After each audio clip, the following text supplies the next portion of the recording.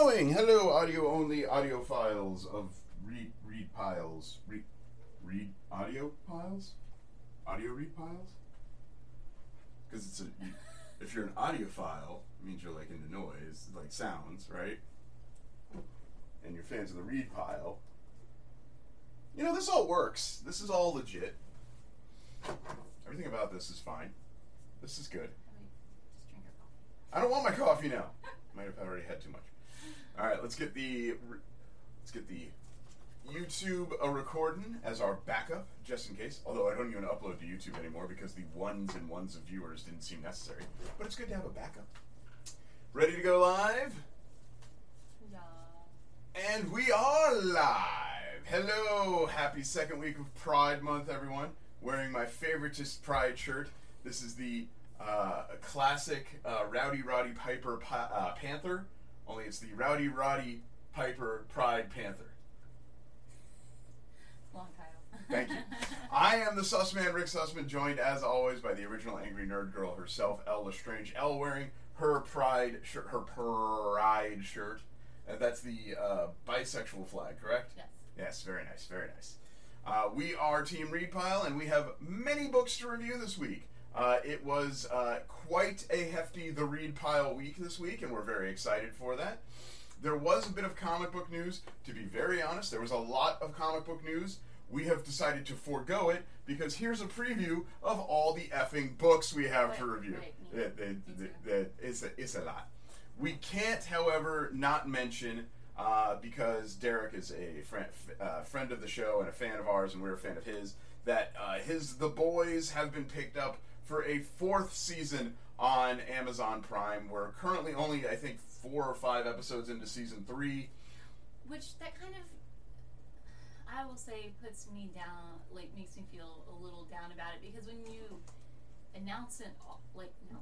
I know. When you announce it like kind of early like that, Yeah. I feel like this is There's no suspension anymore. Now I'm like, okay, well, I think most of these people are gonna make it. Good odds. Like Yeah. like a fourth season wouldn't really be the same If half for the team was dead, right? If certain characters were to, but I could see it happening at the end of the series. Yes. Easily. Yes. So, I am with you on this 100%. In the really dumb words of Jesse Long, 100%. I mean, there's a lot of the suspense is building right now. Yes. And I don't think we really want to ruin too much. No. We're not going to spoil things. Yeah. This has been a fantastic season thus far. Yeah, so just the fact that there is something, really big going on, and it just makes you feel a little like... It takes away a lot of the stakes. Yeah. It takes away a lot of the stakes. A lot of the gas out of it. Yeah, So no, just, I agree. There is something to watching a show. It's like that with anything. Yes. Any show, not just this show, but any show. Well, like, imagine it's mentioned too early to me. I feel like I'm like, okay, well, a lot of the things like I was unsure of, now I'm a little more sure of. Well, and imagine. I don't want to know that so soon. Imagine if you're watching a movie and halfway through the movie stops and the director comes up. Hey, everybody, just letting you know. Part 2 has already been green-lit. We're going to start filming it next week. All right, get back to the movie. It would really take it away from... Now, I don't know if there is a good time to release that news. It's great news. It's fantastic news.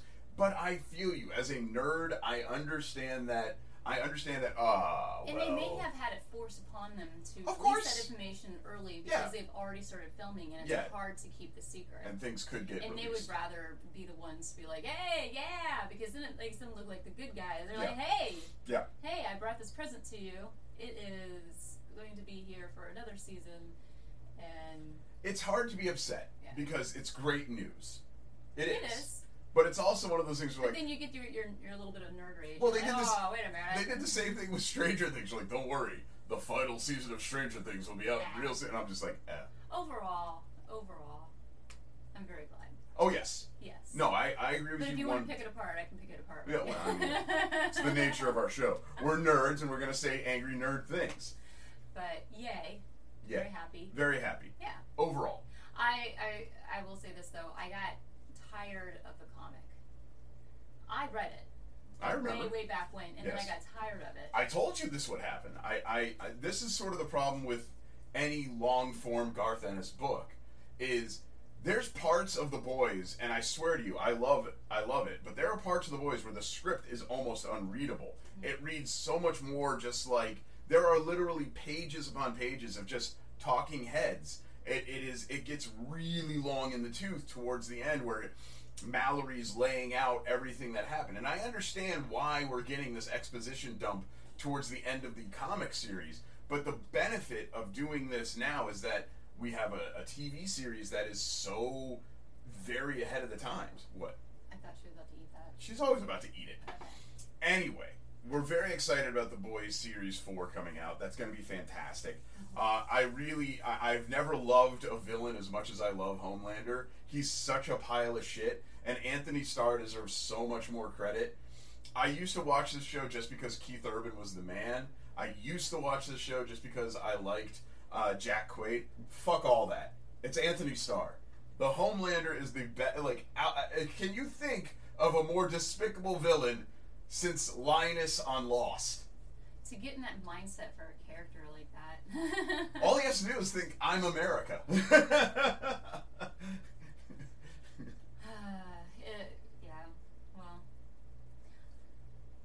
Shall we get to it? Yeah. We have a lot of books to cover this week, folks. So, thank you for tuning in. Elle Lestrange, what are we starting with? First, let me say that this is in no particular order. Well, Right. a little bit of an order, because this first one I want to highlight with you. We both Right. read it. We both read it. But I have not picked my pick of the week yet. Yes. Right. So we're starting with DC Pride 2022. So for the past couple of years, DC has released sort of a supersized issue in correlation with Pride. Marvel does the same thing, I think, with Marvel Voices, I want to say. But it is which I think is next week. I feel like that is right. They shouldn't release them at the same time. They should stagger them. It wasn't this week. I just can't remember if it has to be next week, because they wouldn't wait till the very last week. They which might. I don't even know. They might. Anyway. I just remember looking at the list, but I look them off ahead. So. We're DC nerds. We're always big on DC comics. And Pride being a big deal for us, we always look forward to Pride. And this year's Pride did not miss. I loved just about every story in here. There were a couple that I wasn't super excited by, but... Were there more stories this time around, like, compared to last year? Maybe. I'd have to read last year's book. Because some of the stories in here did seem rather short. Yes. And I feel like they were kind of put in there to fill a little bit of a gap, maybe, or maybe they just wanted to make sure to portray certain characters, but didn't have. They wanted to make sure to make room for everybody. I think you're hitting around there. I feel like. So the point of this. I felt like some of the stories in here were just much shorter than other stories. No, I feel that. Or maybe it was just, it felt that way. Maybe if I physically counted the pages, there is no difference. Yeah. I don't know. I did not do that. But. So the two reasons to buy this comic: one, it helps support charities that are like-minded, but two, it's to read Kevin Conroy's story at the back of the book. That is incredible. Yes. But the one thing, and I know you've got a full review for each little story, and I not want each story. Okay. Yeah, it's hard to the do ones that. that you highlighted. The one thing that I actually really enjoyed the most out of this book, believe it or not, was the story of Connor Hawke. I thought that was a really cool. Like, I didn't know much about the new Connor Hawke. I didn't know much about the character to begin with. Yeah. But not only is Connor sort of a newer character, like a legacy character, someone I didn't really know about, but they make sure to include someone who is asexual. And I thought that was great. I said, hey, that's really cool. I can't remember if they've ever done a story about an asexual person before, or ace as they're known in the community. But I was very excited by that. I thought that was neat. And they really try and do a great job highlighting everyone on the spectrum as much as possible, all the members of the Alphabet Mafia as much as humanly possible. But Connor's story was very simple, very sweet, and I liked it. I liked it a lot. Outside of Kevin Conroy's story, I think that was my favorite story in the book. Okay. Well, I liked every single one of them. Of course you did. So honestly, we could probably have a whole episode and do a review of each one. Fair. We definitely do that. I know we can't, though. We just don't have time. I mean, we could.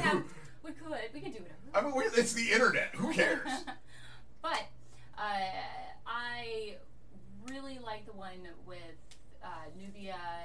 and I honestly I don't know how to pronounce her name. Is it Io or Io? Because it's pronounced both ways. I have heard it both ways. There is a pro wrestler who's known as Io Shirai, and it's pronounced Io.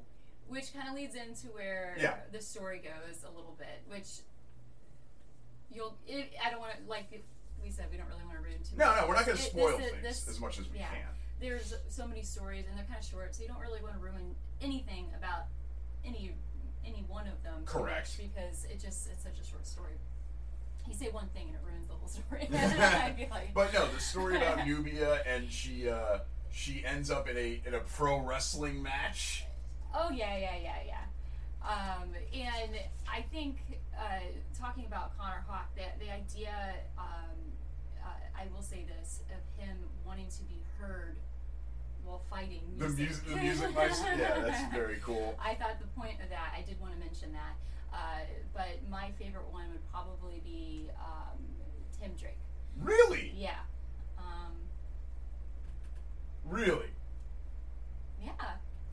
Tim Drake having to go out on a date. It was very touchy-feely, and I think that's why. That one, it kind of got your emotions a little bit, because you kind of really felt what he was feeling. Hold on, let me run you back just a little bit. That's your favorite story, I'm assuming, outside of Kevin Conroy. Outside of. Fair enough. I will tell you that Kevin Conroy is the one that made me cry the most. Well, as you would imagine.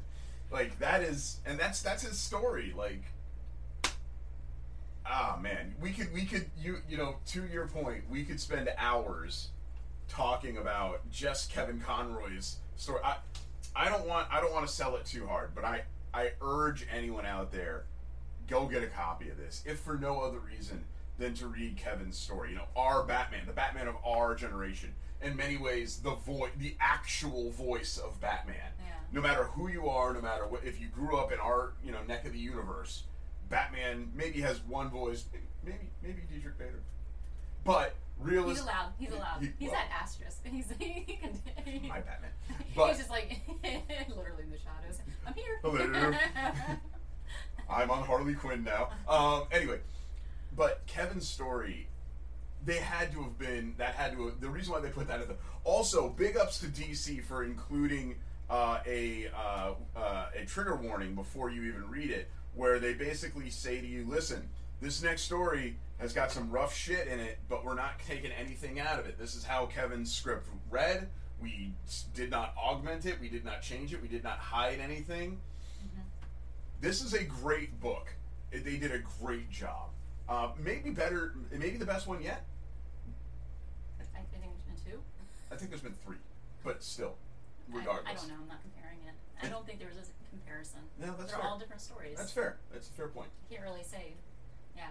Okay, I'm with you on that. I mean, you would have your favorites and probably not your top favorites out of each one, but yeah.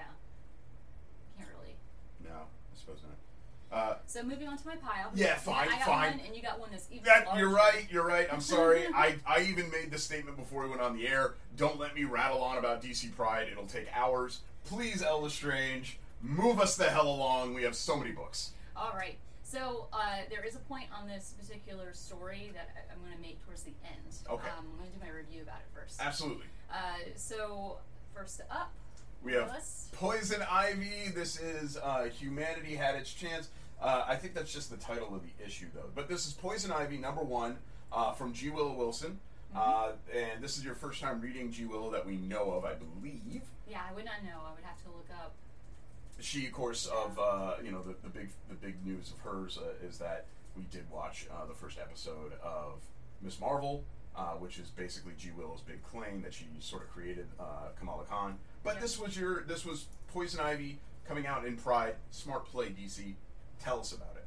Okay, so anyway, so this is basically kind of like, I feel, is the aftermath of what happened in the Harley series that you're reading.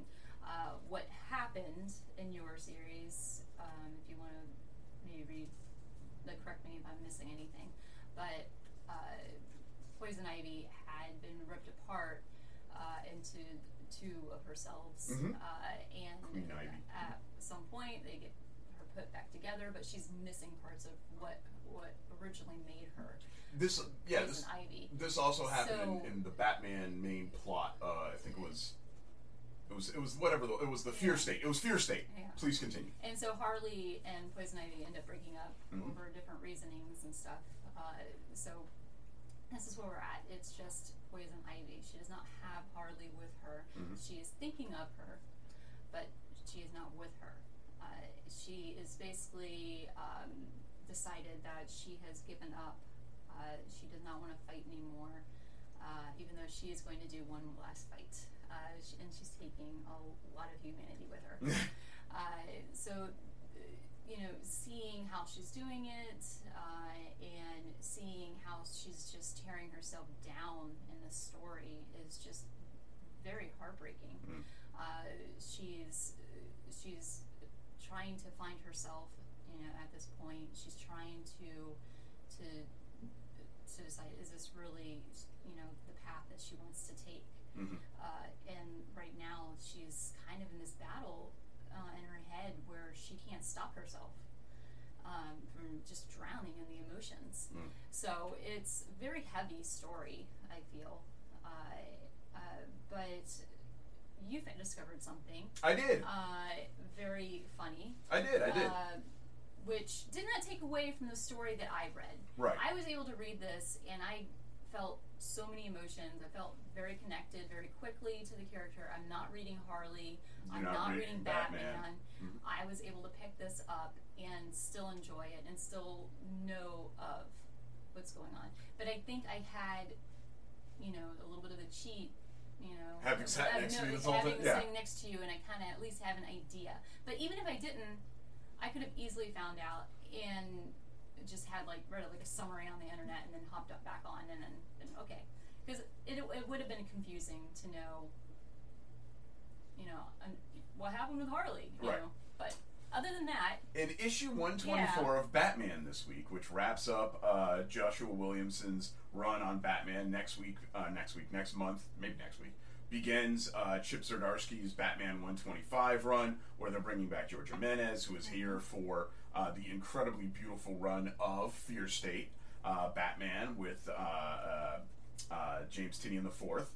So maybe Ghostmaker will come back. Anyway, I was reading through this, and this is just sort of a lovely filler story, as many stories of Batman are, and not just Batman, I'm sorry. Many stories are when they're bridging two arcs. You usually get one issue where it doesn't really have anything to do with anything, and you're just this is kind of like an annual. It almost is. It almost is. It feels very a little disconnected, but you usually get a fun story, and it's very self-contained. It's like a little introduction, or an hey, look who showed up. Or in this case, have their own series over here. It's an outro, yeah. Which is called this is the finale to the storyline Abyss, which is what Joshua Williamson was writing.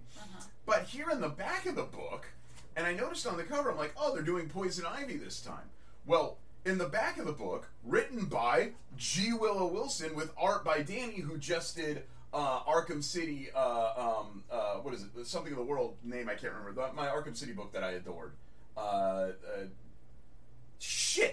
In the City of the World or something. Anyway. I don't know. There's so many Arkham. I know. It was the one I just reviewed 2 weeks ago. Anyway, the very back of the book, here it is. Photosynthesis with G. Willow Wilson. And if you didn't read any of the Poison Ivy, Harley Quinn stuff whatsoever, here's your intro. It actually goes into great detail about how Pam got split. Didn't know that it was available. No. So you told me this morning. No. We don't read the backup stories typically. We accept that they're there and that we have to pay extra dollars. Ooh, you right there, big guy. I think he has a hairball. Cat sneeze. Yeah. We accept that the backup stories are in the back of almost every DC comic. We understand that we're paying an extra $1 for them, but we typically don't bother reading them. So this morning, when I was setting up shop, as it were, I decided to thumb through the last issue because I was like, it's a Poison Ivy thing. I wonder if G. Willow Wilson was... It's the prequel! This should be in here! Or maybe in an issue... Like a zero issue or a free comic book day issue? Or before... Sorry. Yeah. Or before... the week before Poison Ivy comes out? Sure! Oh yeah, because this is the exact these debuted. These debuted this week. Yeah, so I guess you can put that back over in your file. No, I'm good. Either way, I still enjoyed it. Yes. I was still able to. I'm very happy to hear that. That's why I wanted to mention about how I did not know of the Harley series, but even so, there is a little summary story that you can get, but you need to buy that issue of Batman. Right. And if you're not reading Batman, you're going to have a random issue of Batman, and it might drive you up the wall. That's the reason why I'm not reading Nightwing. And it's because I'm a crazy person. Ella Strange, what else you got on your still no idea what your pick of the week is read pile?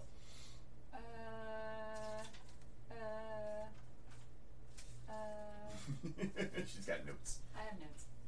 Come here, big fella. All right, that is Invincible Red Sonja, issue 9, by our friends Jimmy Palmiotti and Amanda Connor over at Dynamite Comics. Issue 9, how was it? He's begging for treats now. I know. He's an old boy. All right, so how was Red Sonja? All right, so, of course, from the last issue, she was, stuck in another sticky situation. So she found herself in this place called Capilia, I'm going to say. Okay. I'm just going to go with that's how you say it. Sounds fun. The ruler has her son that just basically, you're jumping right on top of the comics. And her son basically will battle individuals. Right, Sonja's son. No. The ruler of this place. Gotcha. Her son, I'm sorry, I'm getting very distracted with this guy. Anyway, so her son is this big creature-like kind of individual. Okay. And will fight individuals for fun. People of this place sit and watch. It's just entertainment, and then eventually they get eaten. So he's like a monster gladiator kind of thing? Yeah, okay. Pretty much. And this is the entertainment for the people of this town, city, whatever. Well, when you don't have TV. So, well, of course, Sonja does get out of that situation. Yes. And it's pretty crazy. Always is. And you basically see how Sonja is just so devoted to her job, to the point that she leaves that place to Tuma to run. Oh. Even though they have had some heavy sexual tension. Yeah. But she decides. And she decides that she has chosen her job. Her duty is to protect this princess and get her back so they can, her and her soon-to-be hubby can be wed, and then they can get it on. Red Sonja, she is willing to forego the banging. To wait. And her new outfit, all right. That's a new outfit? I will say, she gets a new outfit for the trip. Okay. And I'm like, it's cute, but it completely takes you away from who Red Sonja is. Without giving away too much, it's like Pirate Sonja? It's like when Wonder Woman has to put something to go to a dinner party. I like that. It's Pants Wonder Woman. No pants! I can't have her in pants. That's the most clothing that Red Sonja will ever wear. Red Sonja, what are you doing? You're almost not nude. Come on. We all know what we came here to see. I will say as of the last issue, or last page on this issue, I will tell you that the adventures do not end. There is something just terrible to deal with in the next issue, and it just happens. Every issue is like that. I love how it is very consistent. Yeah. You get through last page. Are you fucking serious? Is there something else to deal with? But things get solved very quickly, and then they move on to the next adventure.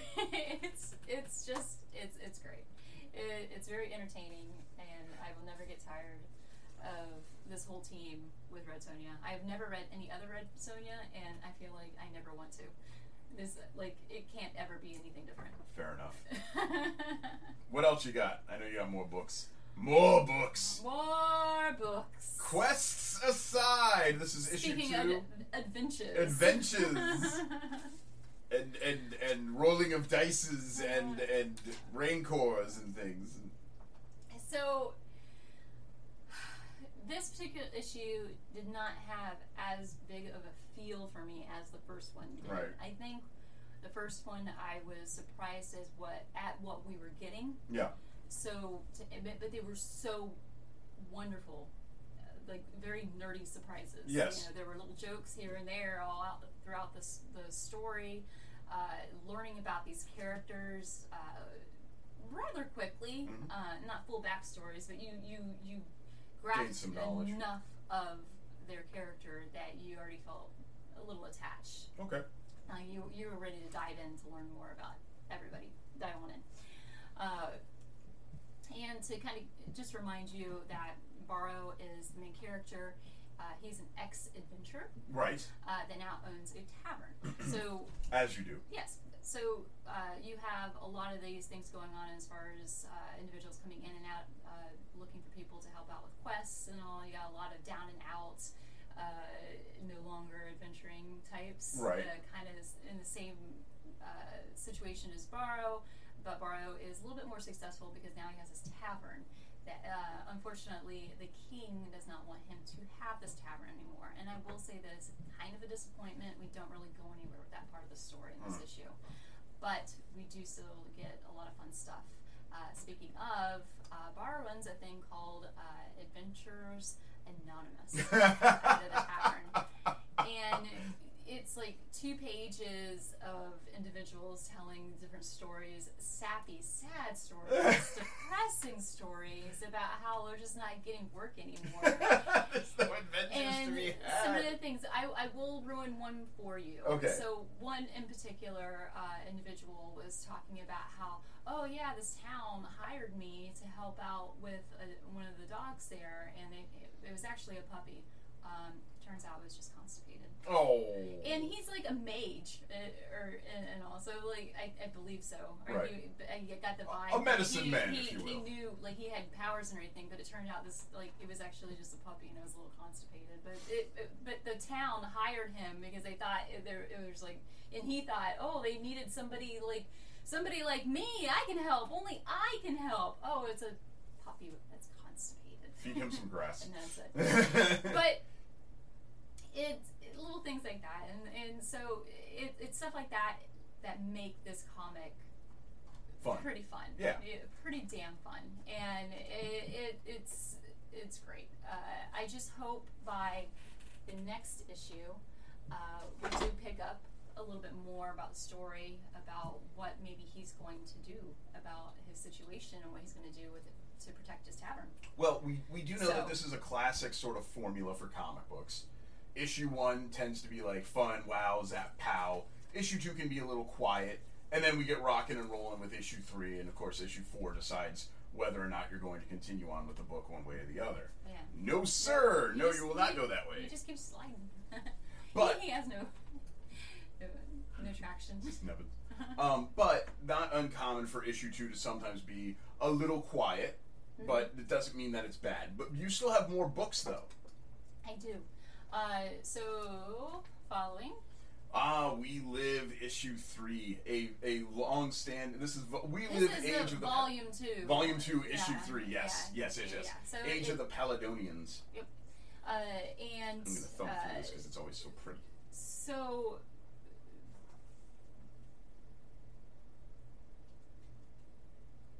Oh, I don't know what I wrote there. Made no sense. You were talking about the music. Anyway, yeah. So this issue does include a little thing to scan to get music. Yep. It's at a part where one of the characters is fighting this creature, essentially, and so you do get a little thing to scan with the music, and the music, once again, is absolutely beautiful. Yes. I don't know if I got it wrong, though, because to me, the music lasted a lot longer than what I thought was supposed to be kind of read along with. The reasoning is because... Will you stop her? I don't know if she's trying to jump all the way up there. She does. She's done it before. There you go. And so when I started to read, I got to where I thought was the ending for the music purpose. What you would think, yeah. I was already halfway. It was like a minute in, but the music was for like 2 minutes. Yeah. So I felt like maybe I didn't take in each panel like I was supposed to. Maybe because there wasn't a lot of words to read and everything, it made me go a lot quicker than I should have through that portion. Perhaps. And the reason why I felt like that is because the coloring of the panels actually matches what the coloring that's on the cover there. Right. You see that change. So to me, visually, that's why I naturally felt like that was where the ending was supposed to be, is when the coloring, the panel changed and we changed to another character. So maybe I would love to know what I did wrong. Yeah, I don't think you can't.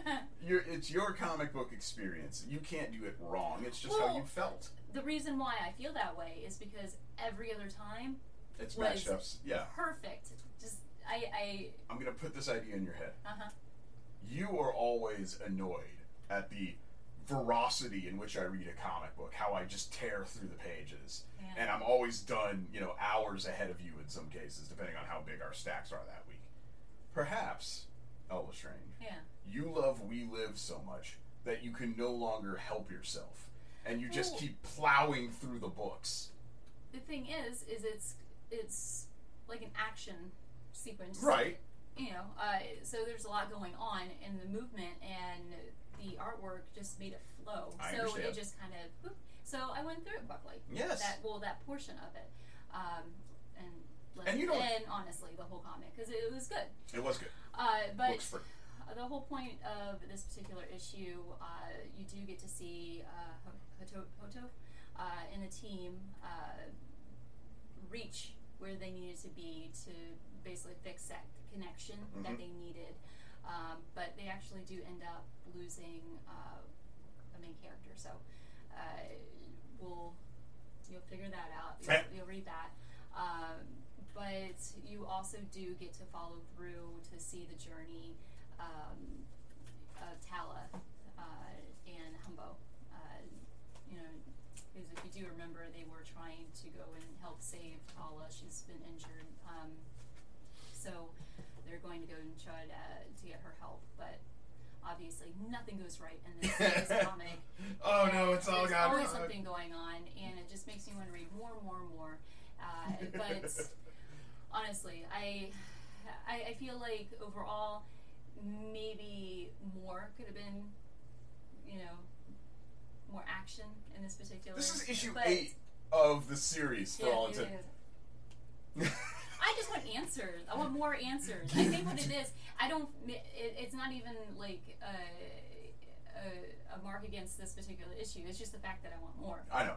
I just want issue more now. Your reviews of We Live. It's not that this is bad. It's not even that issue is slow. I'm just saying that because I just want issue 4 now. Your reviews of We Live are basically getting to the point of, fuck you, give me more. I just want more. It's really hard to say anything because I'm like, I don't know. It's not like there wasn't anything. It's just that I just want to know what's next now. Like, can I just have the next one? I think this story just needs to be read as volumes. No, I don't know why. No, that's not. So you can't just have that as your answer for everything. You just need to be patient. Well, I'm not saying I want to wait for the volume. You just wanted it all released. I'm just saying, like, they could just go ahead, take a weekend, finish this volume, and have it out by next week. Not everything is binge-worthy, Ella Strange. These platforms on Roku are making me feel otherwise. Oh God, I'm dying. Okay, maybe your pick of the week. We don't know yet. We're still not sure. Because you also had on your read pile Nubia. This is Nubia, Queen of the Amazons. And then our little side title there. Now that's Diana over there, and I don't know who that is. Yes? Yes. So, she's queen now. if you have followed anything that's going on in Wonder Woman, the Trial of the Amazons, Nubia, Wonder Girl, all of that that's been going on is all come to this hill. Obviously, Wonder Woman's still continuing with her story, but we do have now Nubia is queen. So she has actually decided that she's going to approach her relationship with Man's World differently. Okay. She wants to be more involved. I know, yes, Hippolyta has already been there. But she wants to like join the UN kind of thing? She wants to be there. She has literally gone on a floating island and gone to Man's World. I don't know what's going on with a floating island. What? Like I just mentioned with all those stories, I don't remember anything being discussed about a floating island in the mix. And you know, like, hey, very Dragon we're Ball gonna Z-esque. we're gonna take a floating island with us. Or maybe they were talking about, hey, could you work on this? I mean, isn't this for the me? same? I want to take a floating island with me. Just in the same universe where, you know, they've got Pegasus running around. You would think they could just, all right, whatever.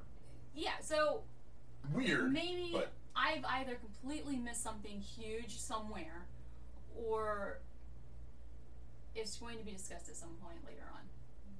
There's something I missed. I mean, was it that crucial to the story, or maybe it's just it's just part of it? Showing it. It does sort of look like a spaceship too. Because yeah, there we are. Yeah.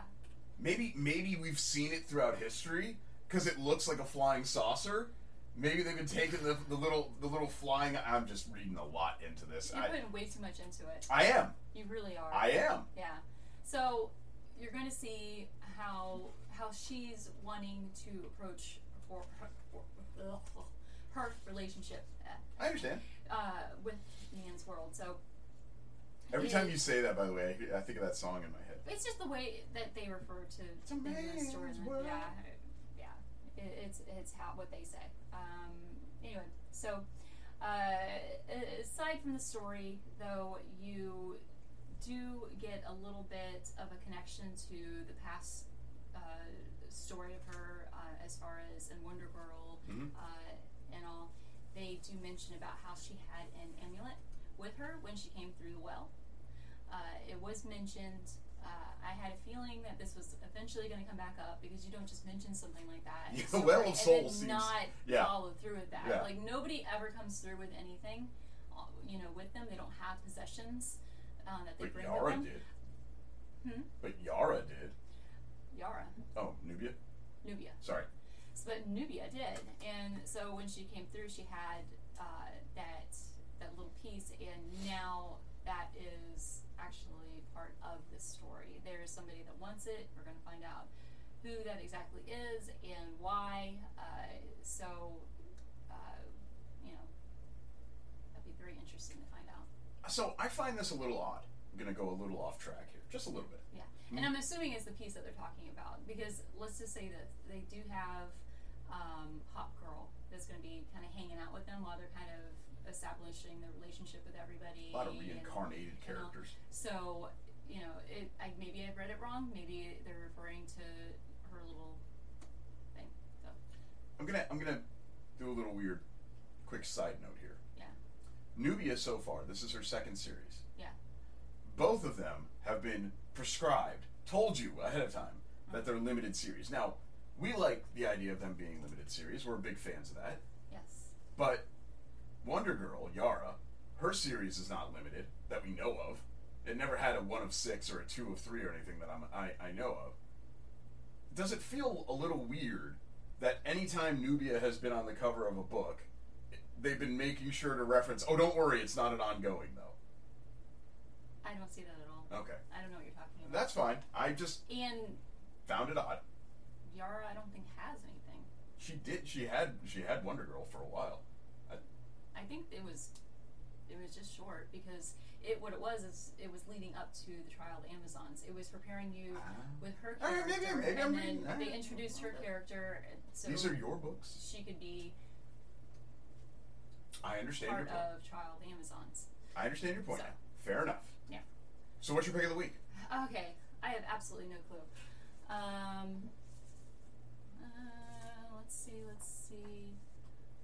Let's see. All right.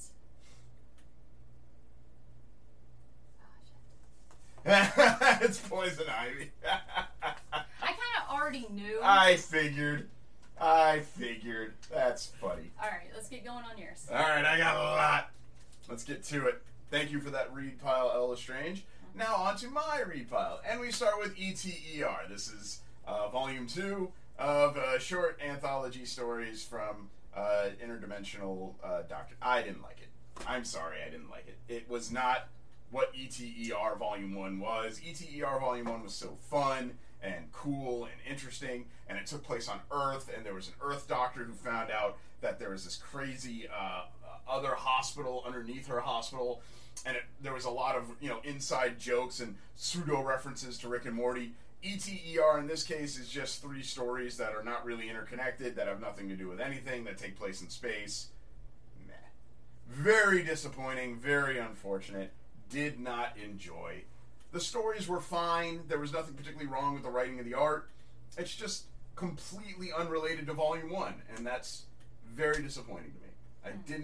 I was hoping for volume 2 to simply just be a continuation from what we saw in volume 1. Nothing of the sort. Very disappointing. I'm sorry. It sucked. Speaking of very disappointing, I don't know what this is. Dark Crisis issue 1. I bought the Greg Capullo variant cover because I'm a Greg Capullo guy, and I needed John Kent drawn by Greg Capullo in my life, so I read it, and then I added it to my sub, because it's a 7-issue miniseries that's going to be earth-shattering, and man, I got no idea. There's a whole, but you saw the list. Oh yeah, I'm not reading all this extra shit. No. I'm reading Dark Crisis 1, 2, 3, 4, 5, 6, and 7, and that is it. This is to L's point. L read Poison Ivy #1 without any backstory or knowledge pre. You just picked it up, you loved it, it was well written, it was well explained. Mm-hmm. I cannot say that for Dark Crisis. I have no fucking idea what's happening in this book.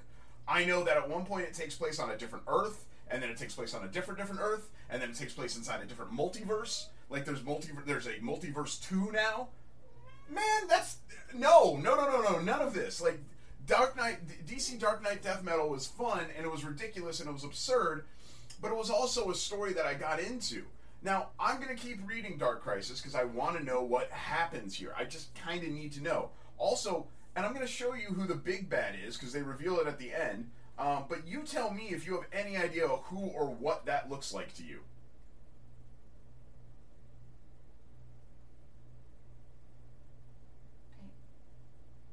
I have a feeling, yes, but is this the wrong universe? What is it? Who do you think it is? It does look like Dr. Doom.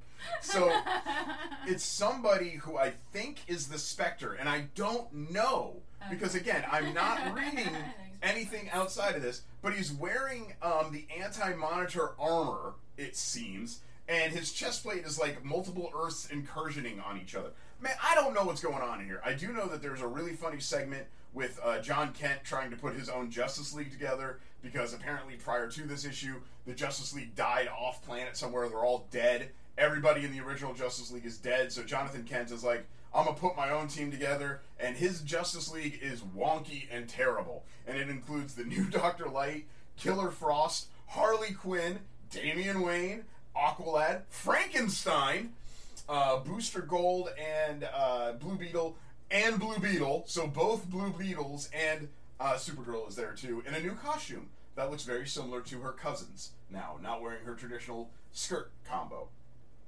There's some funny stuff in here. Joshua Williamson is a great writer, but I have no fucking idea what's happening. Like, I don't know what's going on. And here's something else that kind of threw me off. The font that they used, like, I thought this was like yelling font because it's Nightwing and he's delivering a speech. But it's for everything. Look at it. Look how weird this is. It's so bizarre, the lettering.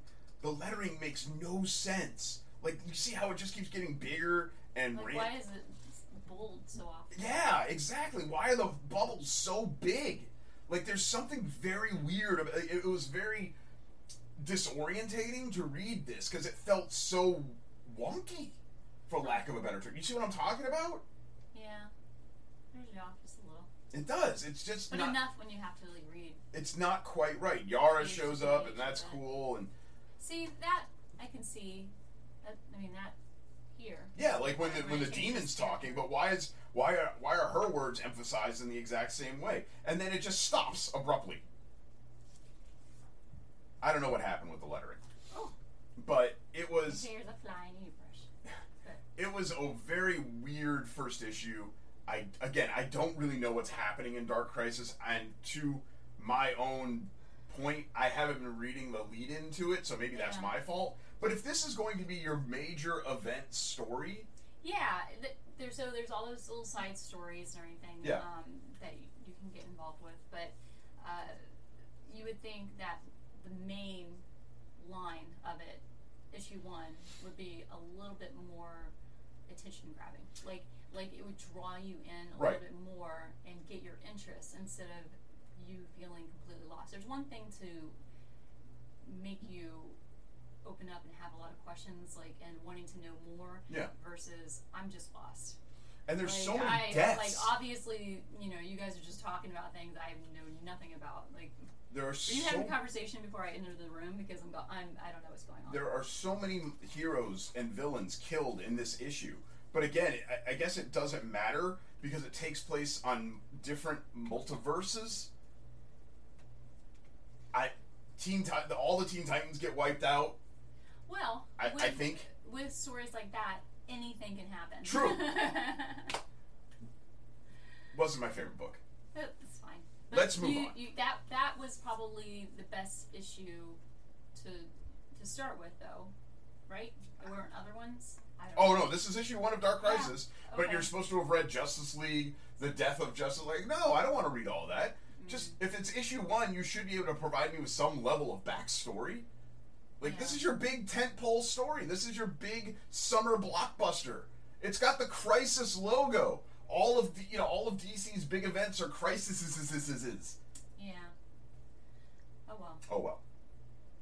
Meanwhile, in the Black Label universe, where things don't need to make sense because it's just whatever, we have Aquaman Andromeda issue 1 by Ram V and I want to get the artist's name correct. Christian Ward.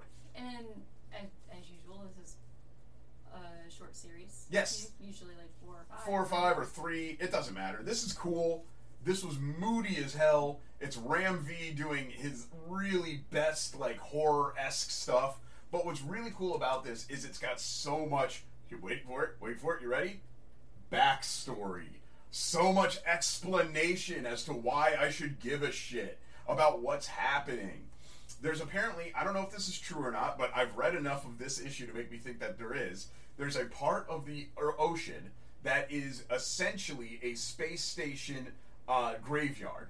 So all of the Sputniks and all of the Challengers that didn't explode, all of the ships that go up into space when they're doing tests, they make sure to crash land in a part of the ocean called Point Nemo. So in Point Nemo, there's all of these ships that basically every country has been testing out spaceships, and they crash land it in Point Nemo. Now that just might be exclusive to this particular Black Label universe, but it was done in such a way that it made me realize maybe there is a Point Nemo, and I should go look it up. That's really good backstory. It tastes good. Spicy meatball. And the point of Andromeda is that an alien vessel has crash landed in Point Nemo. Specifically, they saw it fall out of the sky. They don't know what it is, but it was of intelligence enough that it knew to crash land with all the other crashed points. Also, the way that the currents work at Point Nemo, nothing can really survive in there.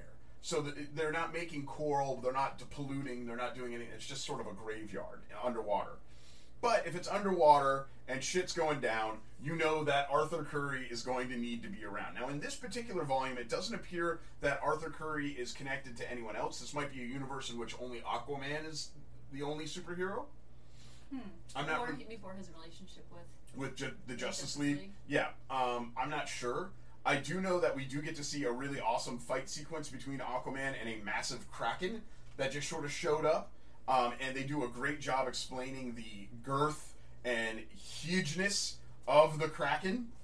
Now, you mentioned how you feel like that he's like the only superhero. Is it because something so significant happens? Like, why didn't anybody else show up? You would think. Or they don't. They also don't reference it. It's just one of those situations. It's like Aquaman should be able to handle it by himself. Well, they also don't reference any other heroes yet. It's also issue 1. Again, it's Black Label, which means anything goes, and there is no interconnected story. Even though, of course, we say this every week. DC Comics, it's Infinite Frontier. Anything's possible. Whatever.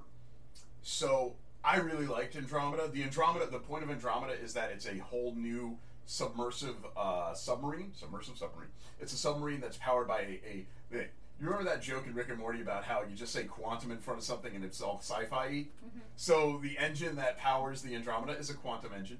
Oh, of course.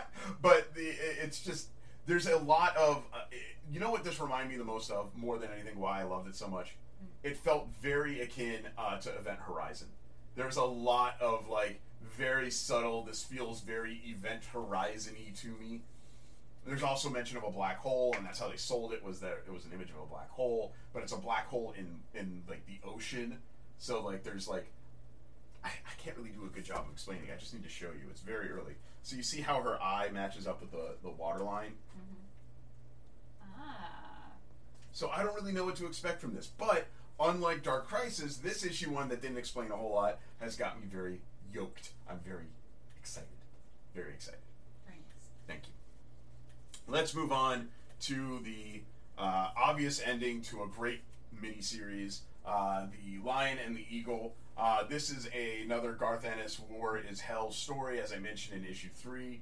Issue 4 is all about the march away, and I really enjoy this because I didn't know about this particular part of World War II that happened in parts of Burma and parts of the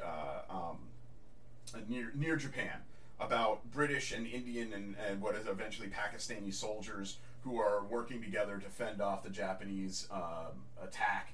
And it is very much, they even reference it at the end of the book. This is Garth Ennis doing history lessons, and sometimes those are very, very good and very, very poignant. He made sure to include an interesting plot. He made sure to throw in some maybe yes or no, did this happen, did this not really happen kind of things. But more importantly, it's a Garth Ennis history lesson, and I love it. I appreciate it being in the larger format. I thought it was very well drawn, but ultimately it's a story, and we already sort of knew the outcome. One guy was going to survive, in this case more than one, and the story was about how this British soldier was trying to square the reality of war, which is his commanders told them to go defend a hill behind enemy lines, and then at the end of it, almost everybody's dead, and nothing really was accomplished. And they even mention that, like, yeah, I guess nothing really got accomplished here. Well, see you later. And then the colonel gets on a plane and flies away. And it's just like, yeah. And they make sure, like, there's actually this really beautiful sort of morbid scene where you see the camp one last time on their way out. And the camp that's not mud. That's mud because blood and guts have soaked into the ground so much that it's red now. But again, that's sort of the reality of, like, a jungle war.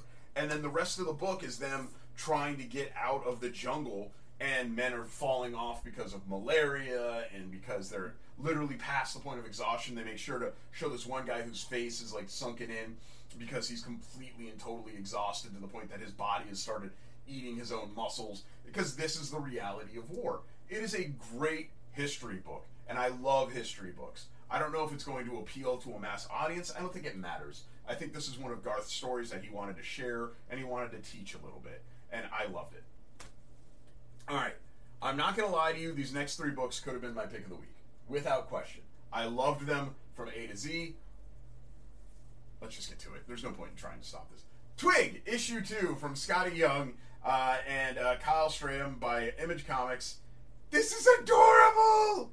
I love Twig so much. He's such a fun, ridiculous character, and his buddy Slug Splat, who can stretch and do stuff. And Twig is on a quest, of course. His people. He is like the quest finder. He's the guy. He's got to go on, like, this epic adventure. He's got a little stone with him. He's trying to do the work of his father, who passed away. He's trying to be he just wants to be a cook, though. So he tries to, like, create potions and things like that. And then we finally get moving in our story. We find out where we're going. We find out what we got to do. And we find out that once Twig completes this task, the gem that he has in his hand, which is now currently burnt out, so he's got to go reignite it, is the last gem. So once Twig finishes this epic tale of his, they won't ever have to do this again. He is the last path maker. And what's really funny about Twig is it feels like you're playing a video game. Huh. Now, I will say this. Yes. Just for merch purposes, yes. I feel like there should definitely be a pop vinyl. Oh, yeah. Of Twig. Oh, a plushie for sure. Yeah, I was going to say, but because everybody always breaks the rules of pop vinyls, Twig should have that fluff. He'd be like flocked like my grumpy cat? Yeah. And you could also do stickers that are furry. Fuzzy stickers? Furry stickers. Little fuzzy sticker? Yeah. Little fuzzy sticker? Yeah. Little plush animals. So, what I like most about Twig is it's so damn vibrant and it's so alive. Each page, like everything just jumps off the page. It's so pretty. It's very beautiful. It's so gorgeous. It's interesting that it's written by Scotty Young, but not drawn by Scotty Young. Drawn by Kyle Strahm, who feels like he's doing... This is going to be a disservice to Kyle, I'm sure, but it feels like Kyle is doing his best Scotty Young impression. I'm just so used to Scotty Young's artwork, but it feels more surreal than Scotty Young's artwork. Because he's connecting with his writing. Yeah, that's a good point, too. And I'm sure they talk to each other about like what he wants it to look like. What you're feeling. So real quick, I'll wrap up Twig's review with, Twig started on his journey by all he had to do was go from A to Z, right? Mm-hmm. But just like in any video game you've ever played, you can't just go to A to Z. Somebody's going to side stories. So we are now on to our third side story where Twig has to reignite the gem. Once the gem gets reignited, then he's got to get on the original path. Then once he gets on the original path, he's going to go back to the end of that path, and at the end of that path is the very last time the gem has to be delivered to wherever it needs to go. It's over, it's done, it's going to be a self-contained story, but God only knows how long it's going to take, because like any good video game, I have a sneaking suspicion that at some point on this third side story, there will be what? Another side story. Great writing. Loved it. Oh God, I don't know what to do. You have to figure out which one. What made you squeal like that while reading it? Both of them! You heard me! It was just nonstop. Alright, enough. Okay, we here at the Read Pile have some pillars of the Read Pile, as we refer to them. And they are the Mayor of Halloween Town, Colin Bunn, the Cluck King, Tom King, and Everyone Dies Taylor, Tom Taylor. This week on my Read Pile is Tom King's Batman Killing Time, issue 4 of 6. Ding. Thank you. So, Killing Time is such a cool story. As we mentioned, Tom King is the Clock King. Tom King, he messes with time. And he does it in such a way that it's so damn awesome. Also, Batman has to fight off some tigers. And while he's doing it, he's explaining to Alfred in his headset that he's doing his very best not to hurt the tigers. And Alfred is mentioning him that they donate a lot of money to tiger sanctuaries. And Batman is saying, yes, I'm well aware of that. It's so well written. And the drawing, by the way, the art here, so good. So good. We're starting to get more and more of this backstory, though, that happens 3,000 years in the past. Now remember, the overarching MacGuffin of this entire book is maybe the finger of Christ, possibly? We don't know, but that's what they've been alluding to. We also find out an amazing backstory about the Help. We get more stories about the Help, more backstory about the Help who I consider to be evil Patrick Stewart, for lack of a better term. He and Batman have this fantastic standoff at the beginning of the book where Batman is ready to fight the Help again, and the Help just sort of looks at Batman and says, listen, you and I, if we brawl again, I'm going to beat you. You just spent 3 hours fighting tigers. You're in no condition to fight me. You also know that you have a limited amount of resources right now, and I have an extended amount of resources. Why don't you and I get together? We'll find Catwoman. We'll find Riddler. I will get my property. Then you and I will have our brawl. We will have, I think his exact terms is, you and I will have our scrap. At which point, I will still beat you. I will still walk away. But before then, we will work together. And Batman's only response is, get on my motorcycle. Basically, his response to that whole premise is, I'm driving. So, now we've got a team-up book. Of an unlikely duo of the Help and Batman working together to track down Catwoman and Riddler, who they still think have this MacGuffin, this finger of God, maybe, who knows. We keep getting more and more allusions, though, more and more references to what happened 3,000 years ago. And what's really cool is the majority of the story that happened 3,000 years ago is being told 2,500 years ago during a Greek performance where everyone's wearing their proper Greek masks. So he's so good at doing it. He's such an asshole. Tom King, you're a monster. You're a monster, sir. I love it. I absolutely love it. It is so good. I've already had people responding to Killing Time in my mentions about how much they're loving it. I'm loving it too, but it's not quite my pick of the week. What is your pick of the week? Well, actually, my pick of the week is DC Pride, believe it or not. But yeah, I think that's both of our picks of the week. Yeah. My pick of the week, though, we here at the Read Pile have 3 specific pillars of the Read Pile. There's actually a 4th, and soon she'll be re-added once her new book comes out. But for the time being, we have the Mayor of Halloween Town, that's Colin Bunn. Of course, Clock King, Tom King, that we just mentioned. And on my Read Pile this week is Everyone Dies Taylor, a.k.a. Tom Taylor, a.k.a. my pick of the week, Dark Knights of Steel, issue 7 of 12. Whew! We start the book with an omen about things to come. We get our second image of the Green Man. We get a little bit more time with him. Just a moment. This is an omen, though. This is a dream sequence. Oh, somebody's calling you. Anyway, we get a whole bunch of information, but what we get more than anything is we get progression of the story as it continues. Now, I don't want to give away too much because, again, we try not to spoil these things, but we're starting to see how the Kents are going to bring Bruce Wayne back from near death. They figure out who he is. They figure out who his father is because, as Pa Kent put it, your eyes were glowing red and you appeared to have fallen out of the sky and not gone splat. So they kind of assumed that he was... They were like, we all know, it's well known that you're a bastard child, everyone knows that, and the fact that you didn't die on impact makes me think that you're probably one of those aliens. Pretty reasonable deduction from Pa Kent, if I have to admit. We get a really great battle of Ra's al Ghul, who of course in this universe is the Demon's Head, very literally, he is Etrigan. We get an amazing follow-up where we get to see the Teen Titans. Raven is there, Starfire is there, Cyborg in his I don't even know how to explain Cyborg's armor. It looks right. Beast Boy lets Batman know that he's seen a lot of shit in his life, and some of the shit that he's seen is a dragon. So if need be, he could, say, morph into a dragon. It's just a fantastic issue, and it moves the story along in a way that I wasn't quite ready for. There's also a lot of very subtle things. There's a lot of great jokes in here, a lot of great humor as well, but this is a Tom Taylor book. It is an alternate reality, and that is what Tom Taylor does so well, is he creates universes that you never want to leave.